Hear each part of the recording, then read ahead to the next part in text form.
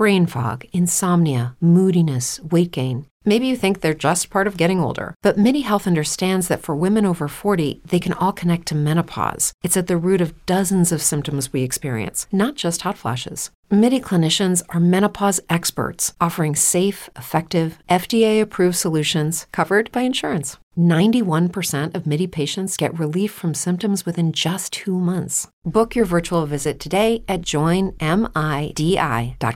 Some brands offer you low finance, or cashback, or servicing. Renault don't do ors.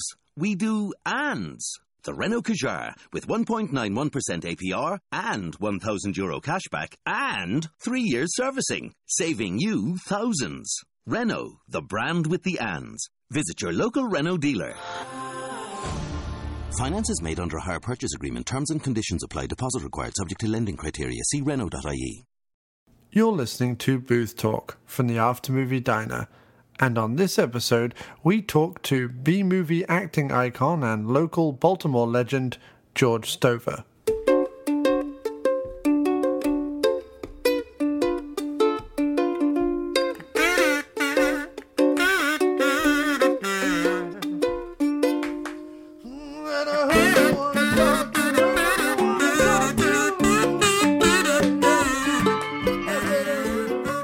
Yeah, it's John from the Aftermovie Diner. How are you doing, sir? Okay, how are you? I'm very good, I'm very good. Thank you for agreeing to do this interview with me. That's very kind of you, sir. Oh, my pleasure. You're from England, huh? I am, yeah. I mean, I now live in New York City, but yes, I was born... Oh, how about that? I didn't realize that. I must have missed that on your Facebook page, I guess. And you've always been based in Maryland, I understand? Yes. Yes, that's true. That's excellent. And I've done some films in other states, like Dracula's Widow was shot in North Carolina, and The Regenerated Man was shot in New Jersey, and Attack of the 60-Foot Centerfold was shot in California. Yeah. I've looked at a lot of the films you just mentioned on IMDb and read up on them. I can't wait to sort of get into them. The trouble is obviously holding down a job and doing the show every week, you end up actually watching less films than you'd like. I guess you're kind of busy.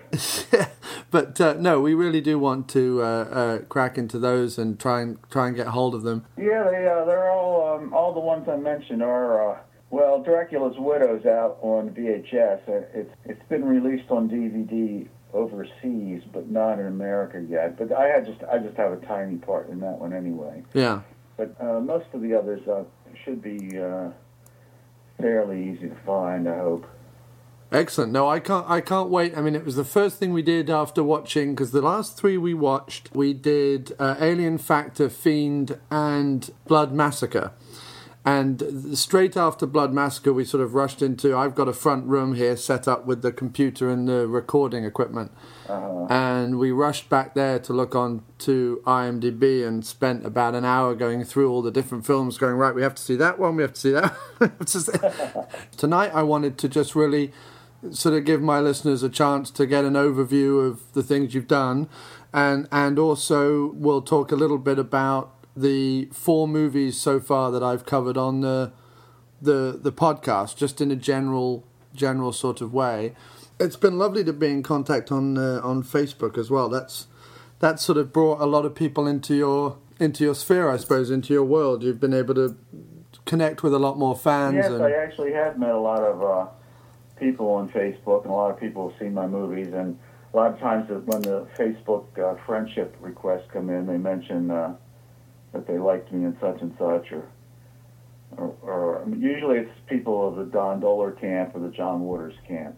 Yeah, and are they still, even despite all these other films, are they still the 2 filmmakers you're most associated with? It seems that way, John. It seems that way. Most everybody who writes is either into horror movies and low budget science fiction and horror movies, or else they're fans of John Waters, which the two don't intersect very often. They're usually a distance apart in the types of movies they are and their likes.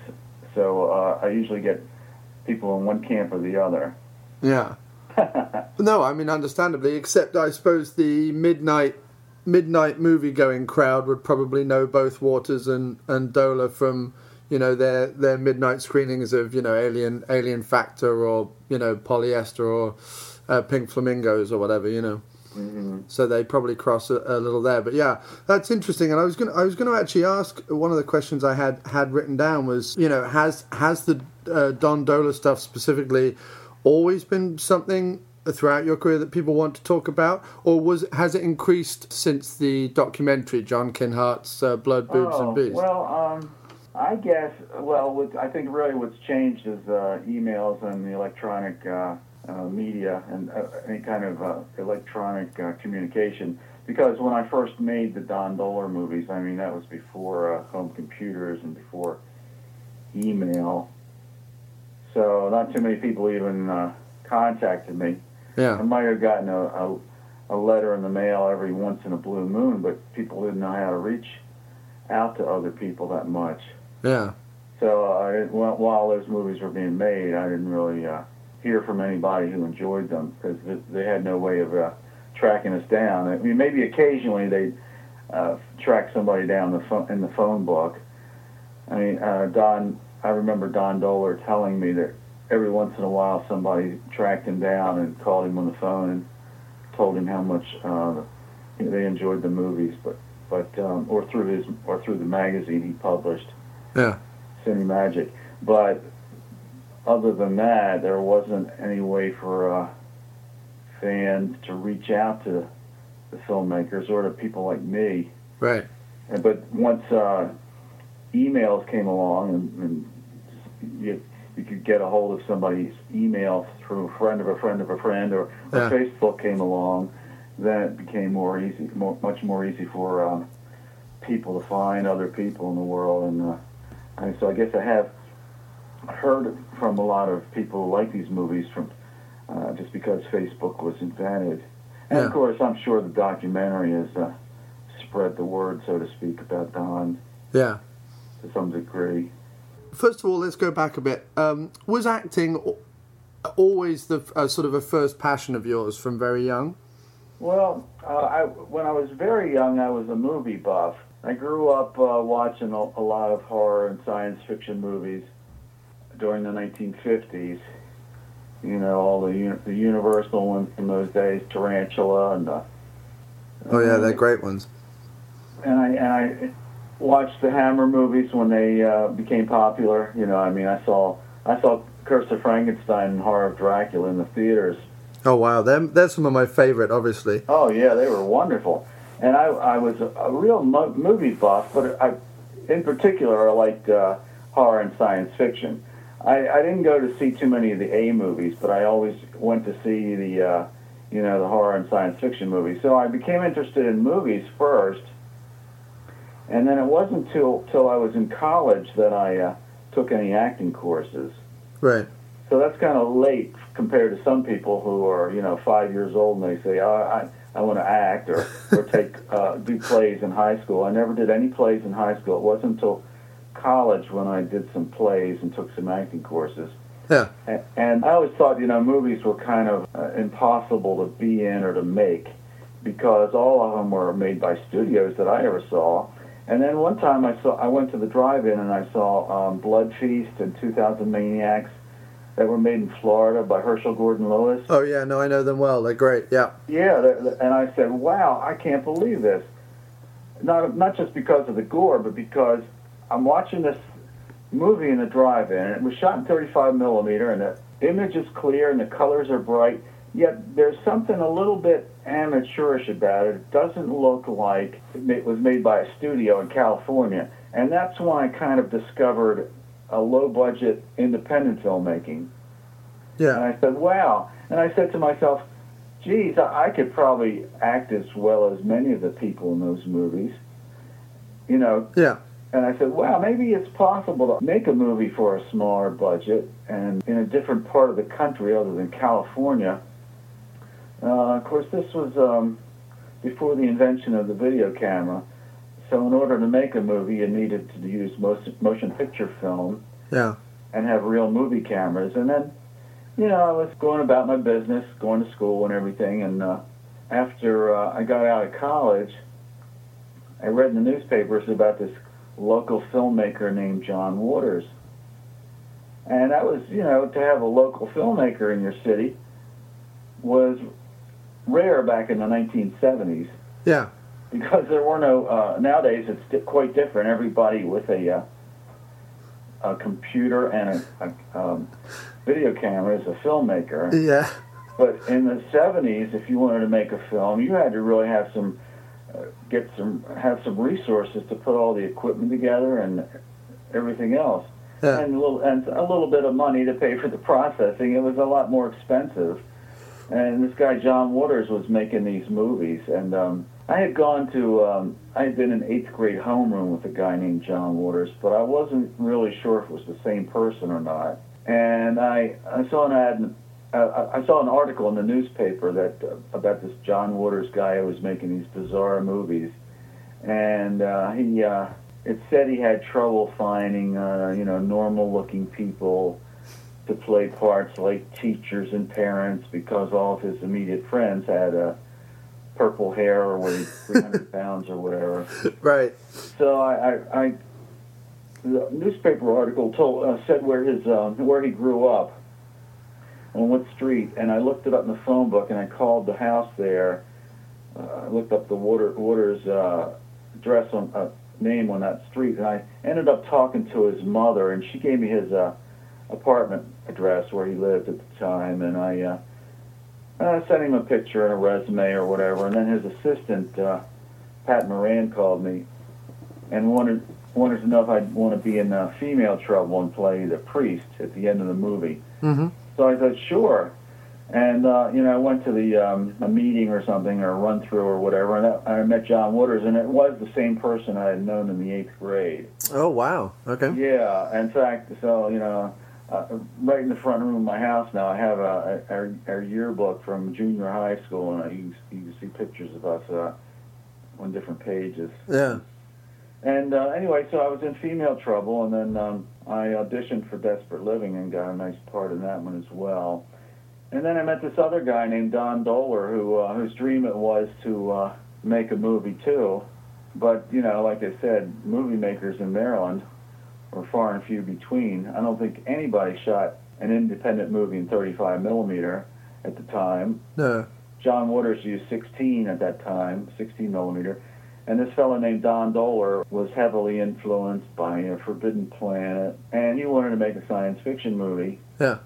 And, we talked about it. It seemed like an impossibility, but it finally happened, as you heard about and saw in the documentary. Yeah. And I was involved with that, and I got a part in that movie, and so we were on our way. So in the 70s and 80s, it seemed like it was just John Waters and Don Dohler making movies in Baltimore. And nowadays, there's quite a few more filmmakers. Yeah. In Baltimore, but you didn't have too many back in the old days. No, I can imagine. No, I've spoken subsequently from doing the shows as well with Robert Long over at Smash or Trash, the filmmaking website. Yeah, he's a friend of mine. Yeah, so he's been telling me about a lot of the productions that go on, and has strongly suggested that we watch the later ones, Harvesters and Dead Hunt and so on, which we had every intention of doing, and we've struck up an email correspondence as well. He's a very nice, very generous gentleman, it seems. In fact, just today he emailed me to wish me luck on the interview and tell me to say hi and so on, and sent me some links from the website, and he's going to be sending me a DVD from Crawler, the special effects stuff. And apparently an interview that you did for him for the website. Oh, the interview. Yeah. Yes. Great. Well, I looked at the cast list especially. Obviously my initial fandom came from the first few Don Dohler movies, and there is that group of you with yourself and Anne Frith and Don Liefert and Dick Dysel and Tom Griffith and so on, who reoccur. And I think that for me personally, I've always been attracted to filmmakers who keep a group around them, keep a good loyalty going amongst either a cast or a repertory company of people. And so when I saw the cast list of Crawler, I mean, I really wanted to see it because it's all you guys back again, and so I can't wait for that to be finished. Do you know sort of whereabouts? Can you tell us anything, any scoop about whereabouts it is in the stages at the moment? Well, they're working on the CGI effects now of the monster. I mean, all the live action's been shot for several years. And, right. I mean, they might have to do. I guess they still have to do the credits and maybe some music and stuff. But I mean, a lot of the music's been composed, but maybe they have to do a little music editing and stuff. But they're basically still working on the CGI monster. Yeah. And I hope it'll come out soon. I mean, I don't know exactly when. Nobody will commit to an exact date. Yeah. But I'm assured that it's being faithfully worked on as people's schedules permit. Of course.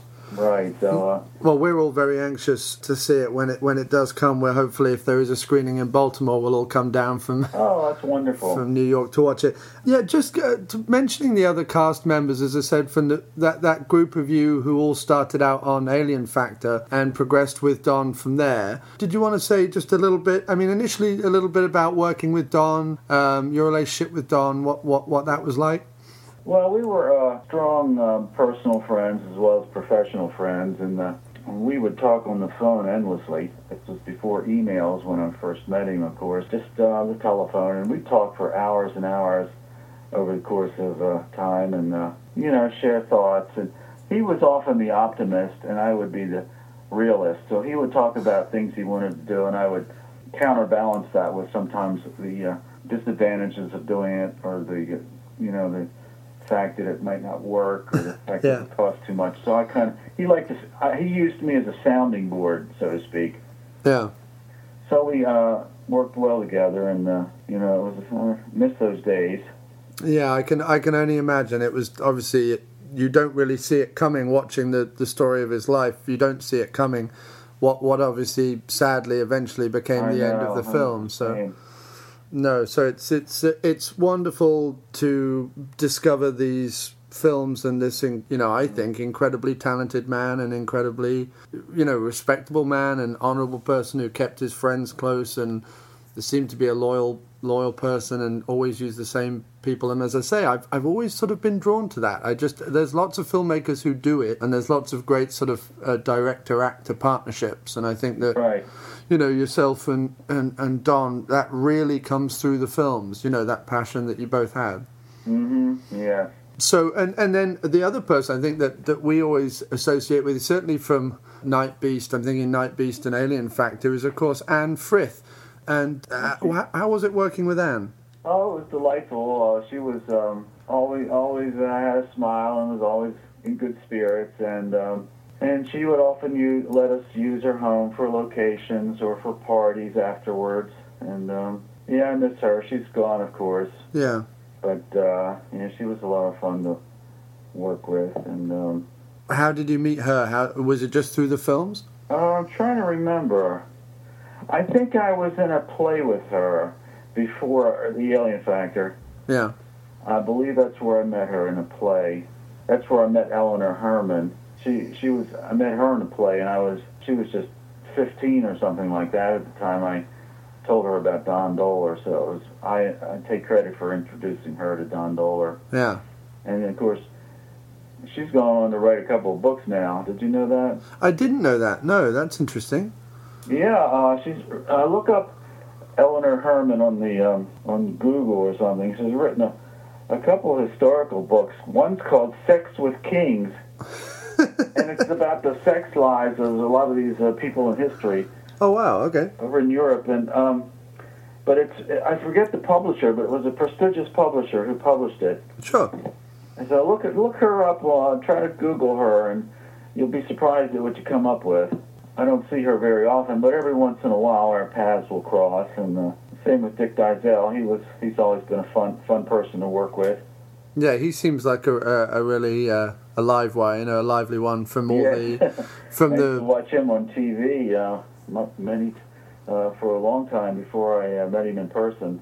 Yeah, because he was Count Gore Duvall. Yes, had a show on every Saturday night from Washington, D.C. I know another sadly departed gentleman, but Don Leafoot, who was obviously a big presence in the first few Dola movies as well. What was it like working with Don? Oh, it was very interesting. He was quite a character. And I met him at various conventions, I believe, like horror movie conventions. I worked with him after we worked in the Alien Factor, and I guess Fiend. He cast me in a play he was directing, so I worked with him professionally too. He was on the stage. Yeah. So he was quite an interesting fellow, and we got along very well together and spent a lot of time socializing and stuff. And I'm sorry he passed away. Yeah. It's sad because he was 1 year younger than Don. He was 59 and Don was 60, I think. Yeah. No, it was sad, and obviously I saw about that. Obviously, post the documentary, I think because it wasn't included in that, there was a posthumous sort of showreel interview segment put together about Don afterwards, which I sort of discovered when I was first getting into all of this. Mm-hmm. Are there any sort of stories from the set from any of those early movies? It was funny. Sometimes, I think for virtually every movie, Don Dohler made a blooper reel. He would pick out the best bloopers and put them on a blooper reel and show them at the cast party. Yeah. And then they're on the DVDs, and in many cases. But Don Leifert, when he would make a mistake during a take, he would turn it into something funny. I would just stop. If I would make a mistake, I would just stop or say a dirty word or something. But he would turn it into some funny thing. He'd always make funny expressions or, try to peek above the clapboard or something like that. He'd always he'd always make a blooper more entertaining than it would have been otherwise. Yeah. So that was a funny thing about him, and but he was like quite a spirited character. You knew he was in the room whenever he was around. He didn't. Yeah. He was no wallflower in the background. He kind of made himself known. Yeah. Certainly comes across on film. Yeah, he was a real character, and I got to know his parents and his sister and his daughter and his ex-wives, and of course he married that girl in the movie, right? Mary Mertens. Yeah, and then I suppose the missing piece of the puzzle is Tom Griffith, he's in the obviously Night Beast and Alien Factor predominantly, and then has a small role in Fiend, I think, correct? Right. Well, Tom, I'm not sure where Don met him, but we got along well together. But Tom moved to Florida, so I haven't seen him in years. Right. We're Facebook friends, and every once in a while we'll write each other a message. But he moved out. He moved a long distance away, so I haven't talked to him in years or seen him in years. Right. Richard Ruxton's another fellow I miss. He passed away. Yeah. He was in some of those Night Beast and Blood Massacre and Galaxy Invader. Yeah, well, that's Galaxy Invader is the one. We're going to watch that this Friday with as a double bill with Alien Factor 2. Right, a lot of children like the Galaxy Invader. I think they call the monster the Green Man. And he's it's not a bloodthirsty movie, so it appeals well. It plays well to children. Yeah. Children seem to like that movie for some reason, and I guess it's because it's not too gory. Right. And I hope you enjoy it. Oh no, definitely. I was going to ask. What we obviously haven't seen them yet, but is there anything we can expect from them? We should specifically be looking out for any fun little bits that you like, particularly you personally like.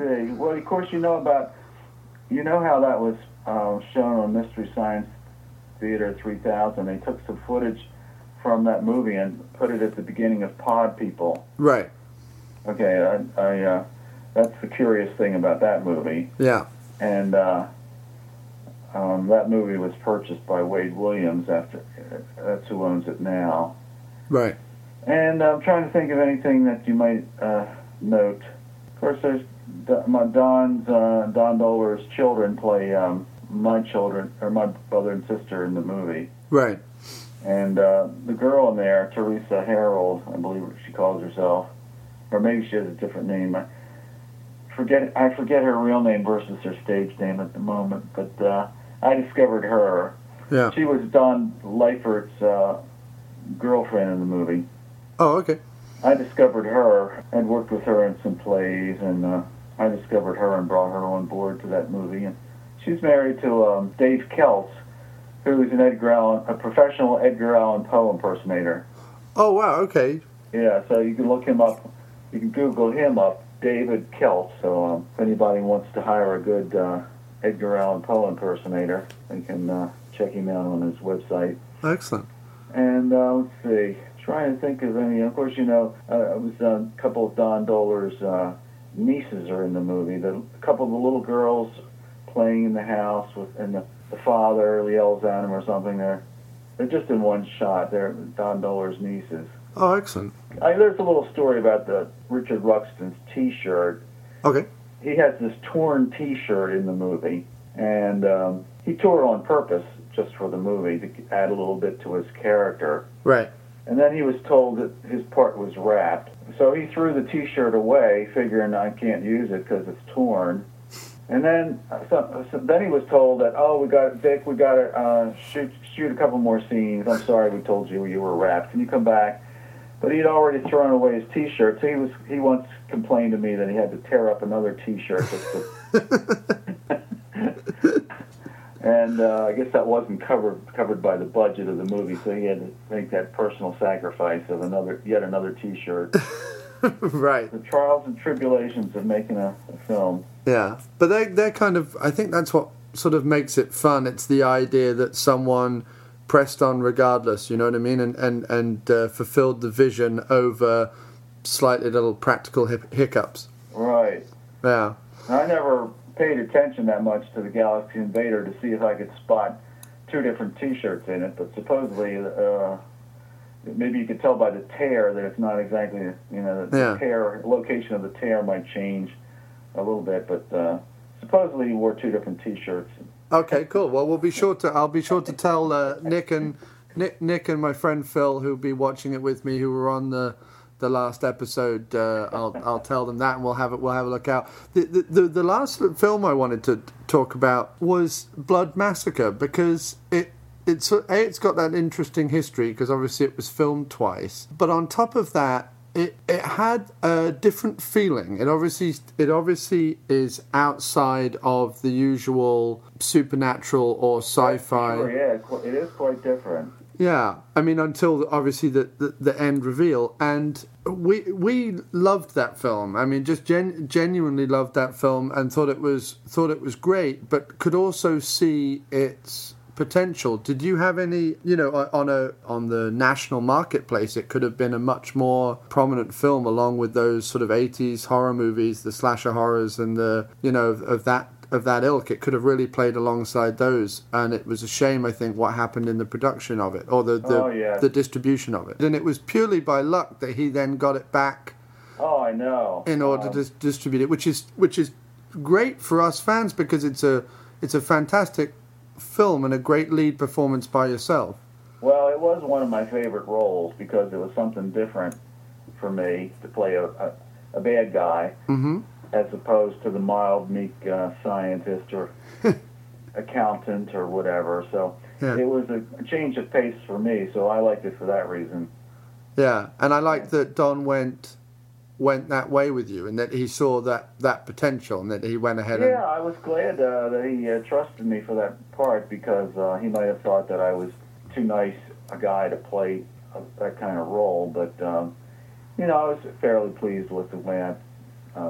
did the role, and it was a lot of fun. I really enjoyed that movie. Yeah. Do you remember anything about the original video shoot of it before it was then transferred and then refilmed on Yeah, film? I didn't have the lead role in the video shoot. Okay.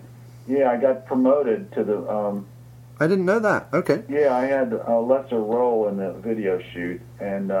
but I think the guy who had the lead role was unavailable or uninterested. I forget which. Right. And so I got promoted to the top billing. Yeah. In the film version, which was fine with me. But the video version was, it was fun to do that too. We shot that on, 3/4-inch videotape. Yeah.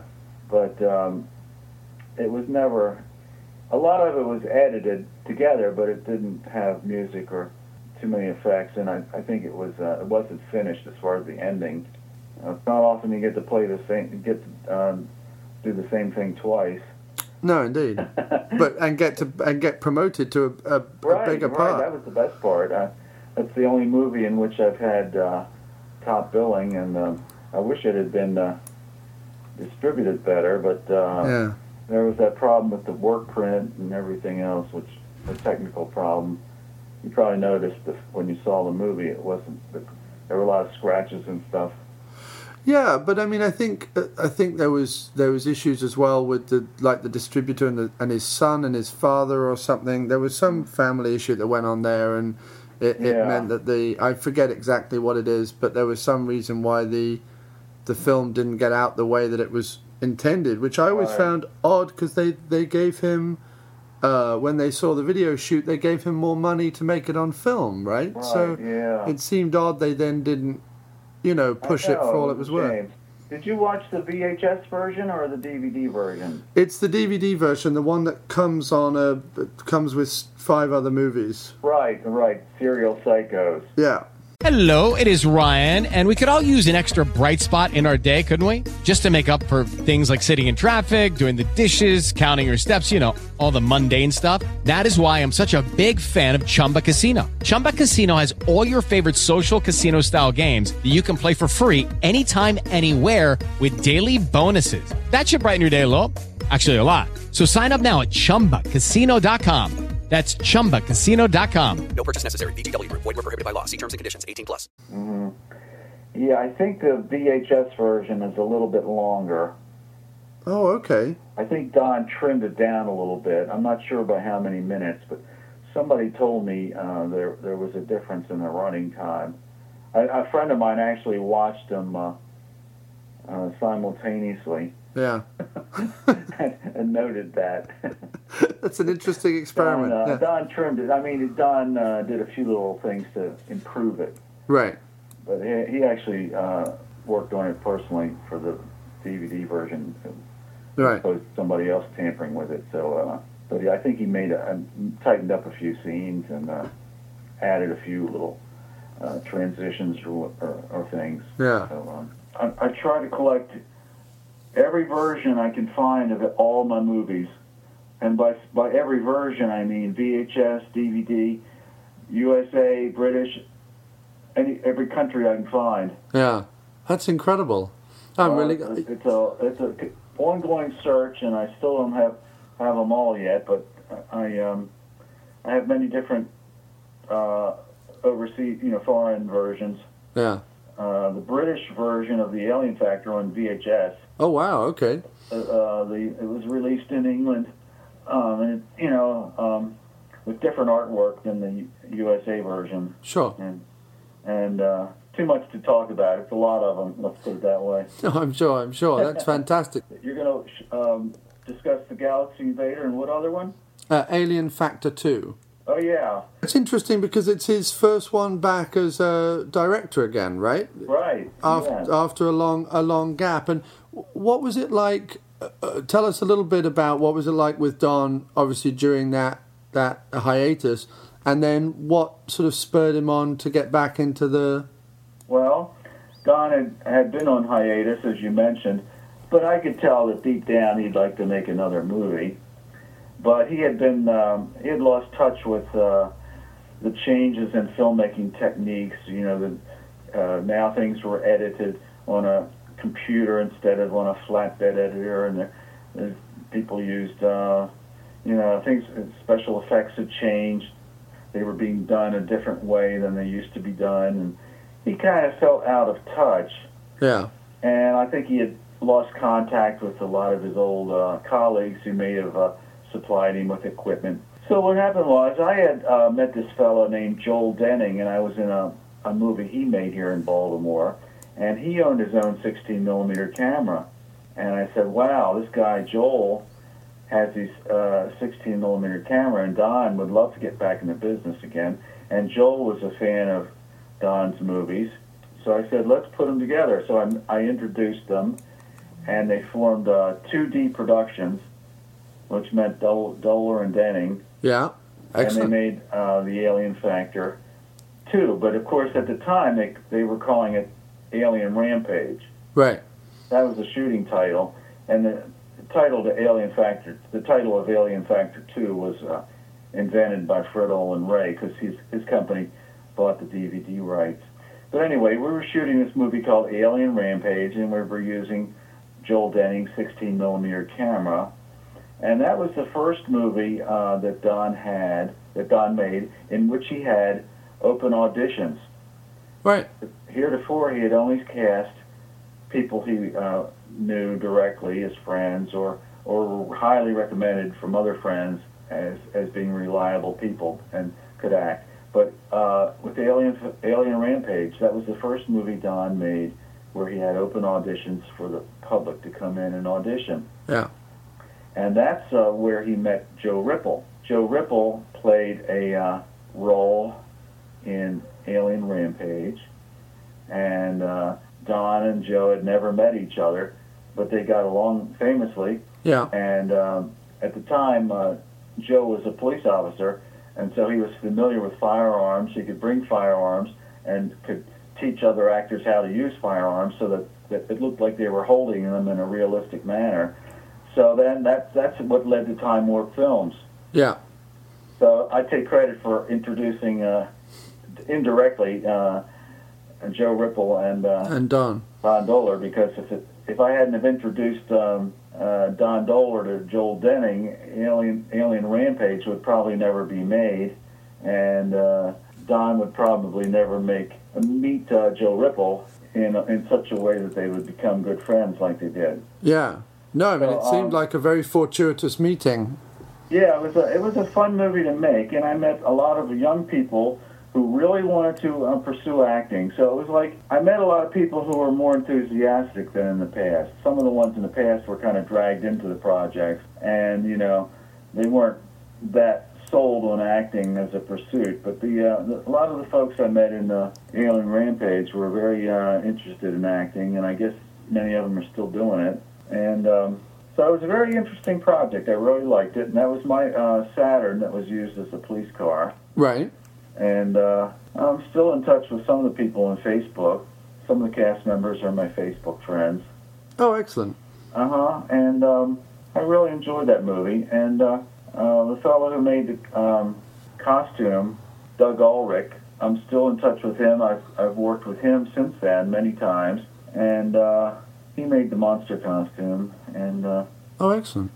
we were fortunate enough to be able to sell the movie to Fred Olin Ray, who put it out on DVD. I really like that movie. It's one of the few movies I can give to when I meet somebody new who's not into these horror movies. Yeah. Alien Factor 2 is one of the few movies I can give them and say, hey, why don't you watch one of our movies? And it won't have any cussing in it. It won't have any body getting their head cut off and blood spurting out. Right. And it won't have any nudity. And so, because some of these movies I couldn't give to somebody I didn't know really, really well. Right. Because when you meet somebody in real life, they may want to see something without, nudity and gore and extreme violence. So Alien Rampage or Alien Factor 2 is one I give away a lot of copies of to folks I meet who, aren't diehard gore hounds. Yeah. And the old gang is back in a sense. Ann Frith is in there, and Richard Ruxton, and we have a lot of interesting locations. We got a real sheriff's office this time. Yeah. And there's that jail cell in there is a real jail cell. Oh, excellent. I'm really looking forward to it. It's not homemade like it would have been otherwise. We actually got the old sheriff's office of a small town and used the jail cell, and it had a lot of interesting effects. Yeah, and what's your personal feeling towards the shift from the old style man in a suit prosthetic monster effects to CGI or those kind of digital effects? I'm kind of old-fashioned, John. I grew up on a man in the suit costumes, but Yeah. you know, if they're done well, I don't mind them. I mean, one of my favorite monsters is the creature from the Black Lagoon, and that's a man in a suit. Of course, it's a great suit. Yeah. No, I love one of the genuine reasons I love the Dola movies that we've seen so far is that the men in the suits are, you know, considering a lot of the films that we've seen are done in Don's back garden or whatever, and they're that kind of production. The suits are, I think, incredible. I mean, especially the Night Beast suit. It might not have, you know, a lot of facial movement or whatever, but the actual face is sculpted incredibly. It's, you know, I mean, I like men in suit costumes, and I mean, CGI is nice, but I think it's overdone today in some of the movies. Couldn't agree with you more, George. And you know, I'm kind of like, I grew up with Ray Harryhausen movies with stop motion animation, and I just think I would rather watch a stop motion animation dinosaur or any kind of other creature that Ray Harryhausen made than something created with CGI. Yeah, I honestly couldn't agree with you more, and I'm not just saying that. I much prefer stop motion animation and men in suits and practical effects and prosthetics. Right. I think that there's a genuine art in it. Right. So I'm kind of like from the old school when it comes to those things like that. Yeah. But Alien Rampage has... there was an actual spaceship model made. Right. It was really big. And a guy named Phil Lister made it, who's a Facebook friend. He's a professional model maker and so forth, an artist. And he made this gigantic... You'll see pictures of it in the still photo gallery. Okay. Of the miniature set with this spaceship in the forest. They were like little trees used in railroads and stuff. Oh, wow, excellent. Except they were about a foot tall, the trees. And so it was a real model, but some of the background plates, shots of the ship in the sky were a little, weren't done too well for some reason. But the monster itself is a man in a costume. Then we have a lady dressed up as an alien. Right. So there's no real monster done as CGI. That didn't come along till Crawler. There's some special effects which were done in the computer. Right. Like ray guns and stuff like that, and probably some other things. But I mean, I really liked it, and it's one of my favorite Doller movies, Alien Rampage. Oh, brilliant! Well, we'll definitely look forward to it then. So your favorite two are sort of Blood Massacre and Alien Rampage.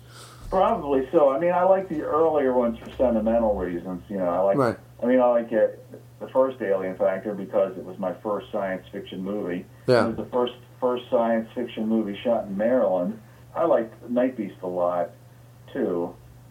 I mean, I like the earlier ones, but I thought Alien Factor 2 has probably some better acting in it because of a lot of the young people who were, serious about acting, and they beat out a lot of the competition for roles. Right. So I think you'll see some, more competent acting in Alien Factor 2. Oh, we like the acting in the first few movies just fine, George. We think. Oh, good. You know, Don Leifert has a cameo in Crawler. Oh, excellent. Yeah, no, I saw the cast list of Crawler, and I can't wait to see it. It's so. I mean, it's great that they're working so hard on the CGI, but I almost want to say, just don't worry about it. Stick a guy in a suit, film that, and get it out. You know what I mean? Right. Well, that's how it started out. It was supposed to be a guy in a suit, but that didn't work out too well. Right.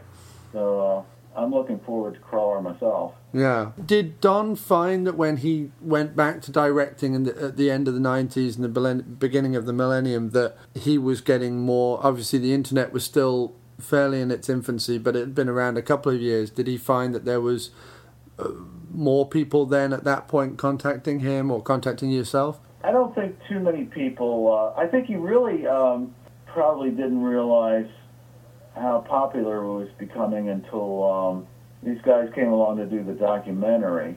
Right. And he had some local publicity in a magazine, a local tabloid called the City Paper. He had the cover story article in there. I think it wasn't until late in his life that he was probably realizing how popular the movies were really had become. Yeah. Although that's not completely true, because see, he published a magazine called Cine Magic. Yeah. No. Yeah. I know. Yeah. That gave people an address to send stuff to him, and that's how I met J.J. Abrams. Right. But he made a lot of contacts through the magazine, so I'm sure he had a lot of fan mail from that magazine as well. When's JJ going to put you in his next film? That's what I want to know, George. I don't know. I haven't contacted him, and he's never contacted me. I might wait till he's not so busy and approach him. Right now, he's too busy and successful. Maybe I'll wait till he's past his prime and he's only making one series or one film every so often. Now we're right to him. I thought you would crop up on Lost or something as one of the Islanders or. No, I don't think he. He's fond of. I think he's proud of.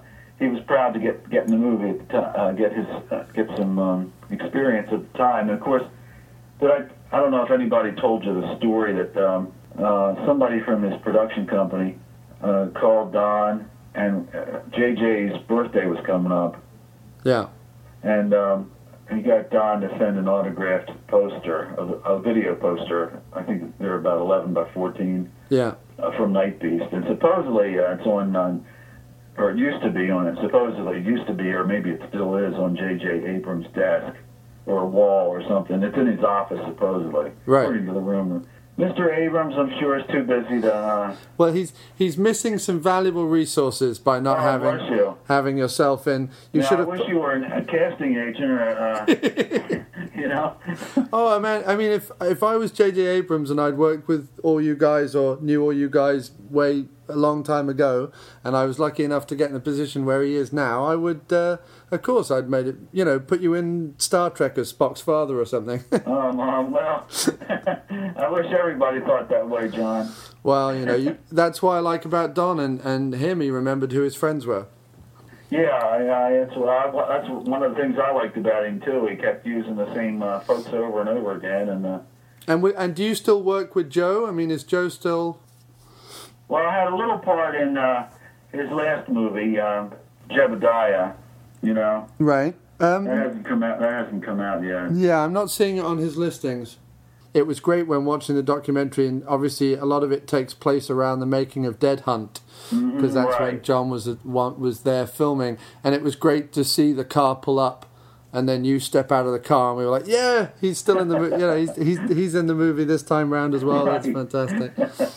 It's great, and it was because we saw Night Beast first, and obviously we had got used to the. You and Anne Frith playing the doctors in it. Oh yeah. And my wife in particular, of all the performances in it and of all the characters in it, was a big fan of your role in Night Beast. Oh my gosh. Really liked it and thought it. Thank her for me. Oh, I will do. No, she'll be pleased to know that I told you. Oh, I wish she was a casting agent. Yeah.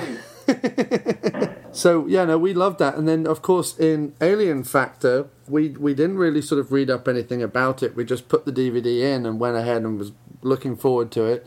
And of course there's the scene where it's precursored by the sign that says, I forget the name of the character, but whoever it is, MD, and there's the white sign, and then there's a long shot of the house, and you both come walking out, and there was a spontaneous round of applause from the three of us in our living room when you two came walking out. We were like, yes, it's George and Anna back again. Thank you. Because of course it was a funny way round to watch it, but it sort of works because we got to know everyone on Night Beast, and then sort of went back and watched Alien Factor with more educated, better eyes, you know what I mean? And so it's sort of Alien Factor and Blood Massacre have so far been my favourites because I felt like Alien Factor really worked. The soundtrack is very good, and the effects are great, and I know Don never did any of the stop motion again, but it was great to see him try that at the end of the movie.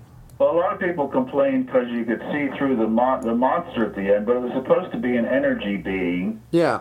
Like in Forbidden Planet. And so that's the reason it's supposed to be, that was the excuse for being able to see through it. Oh, that made perfect sense to us because, of course, it had been stated in the movie at some point that it can only be seen in the darkness.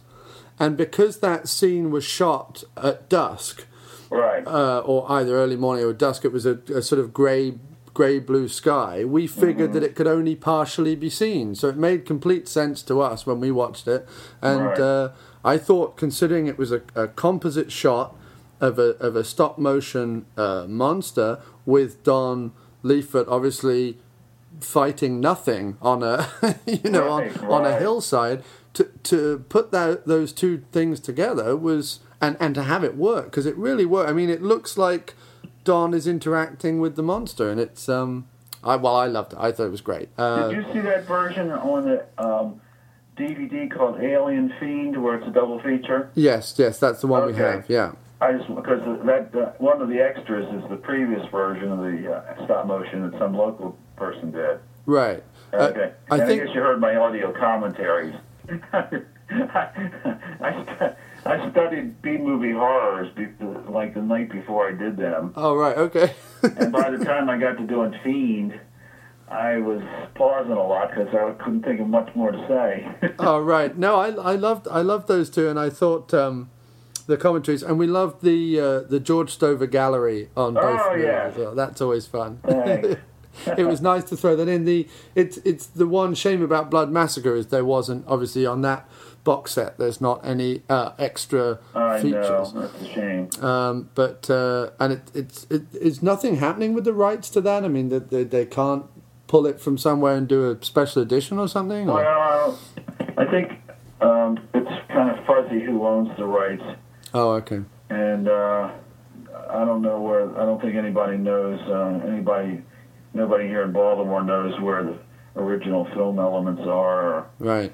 And, I mean, I have stills. We could make a still gallery, and we could do an audio commentary, but nobody, I don't think, has any bloopers or behind the scenes or... right.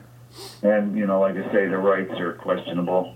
Yeah, I think that's about everything, George. Did you have anything that you wanted to talk about in specific, or something that you had planned that I've not covered in my questions? No, I don't think so. I just wanted to thank you for interviewing me and remembering these movies and enjoying them so much. Oh, you're more than welcome, George. I mean, I will keep ringing the bell as long as I have the show, and as long as there are movies of Don's and yours to watch.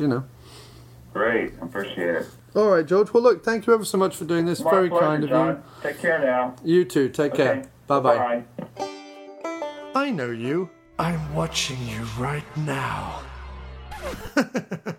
Not really. Or maybe I am. However, I guess you're sat there late at night, probably not wearing much and scratching yourself, scouring some podcast-providing service, desperate to find the one glimmer of hope in a sea of blabbermouth halflings expounding their opinions to nobody.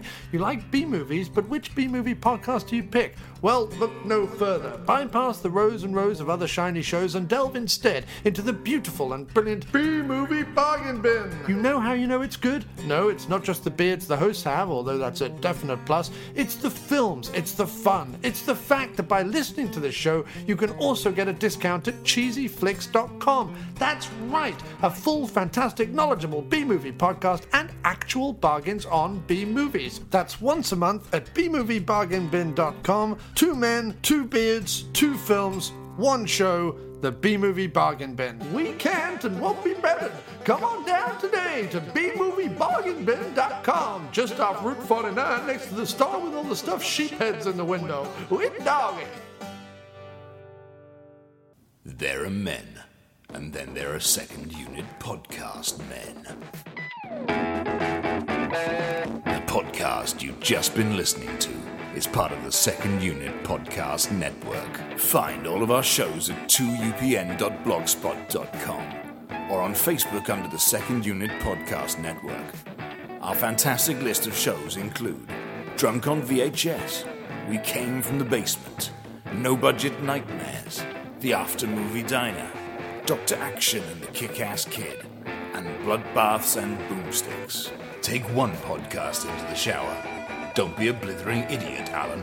We can give you the multiple podcast cleansing system all in one place that your hair deserves. Our programming is available across all platforms from iTunes to Podomatic, TalkShoe to Stitcher, so you have absolutely no excuse. Listen today, and a free naked person of your choice will be shipped from Thailand to your door in a matter of weeks.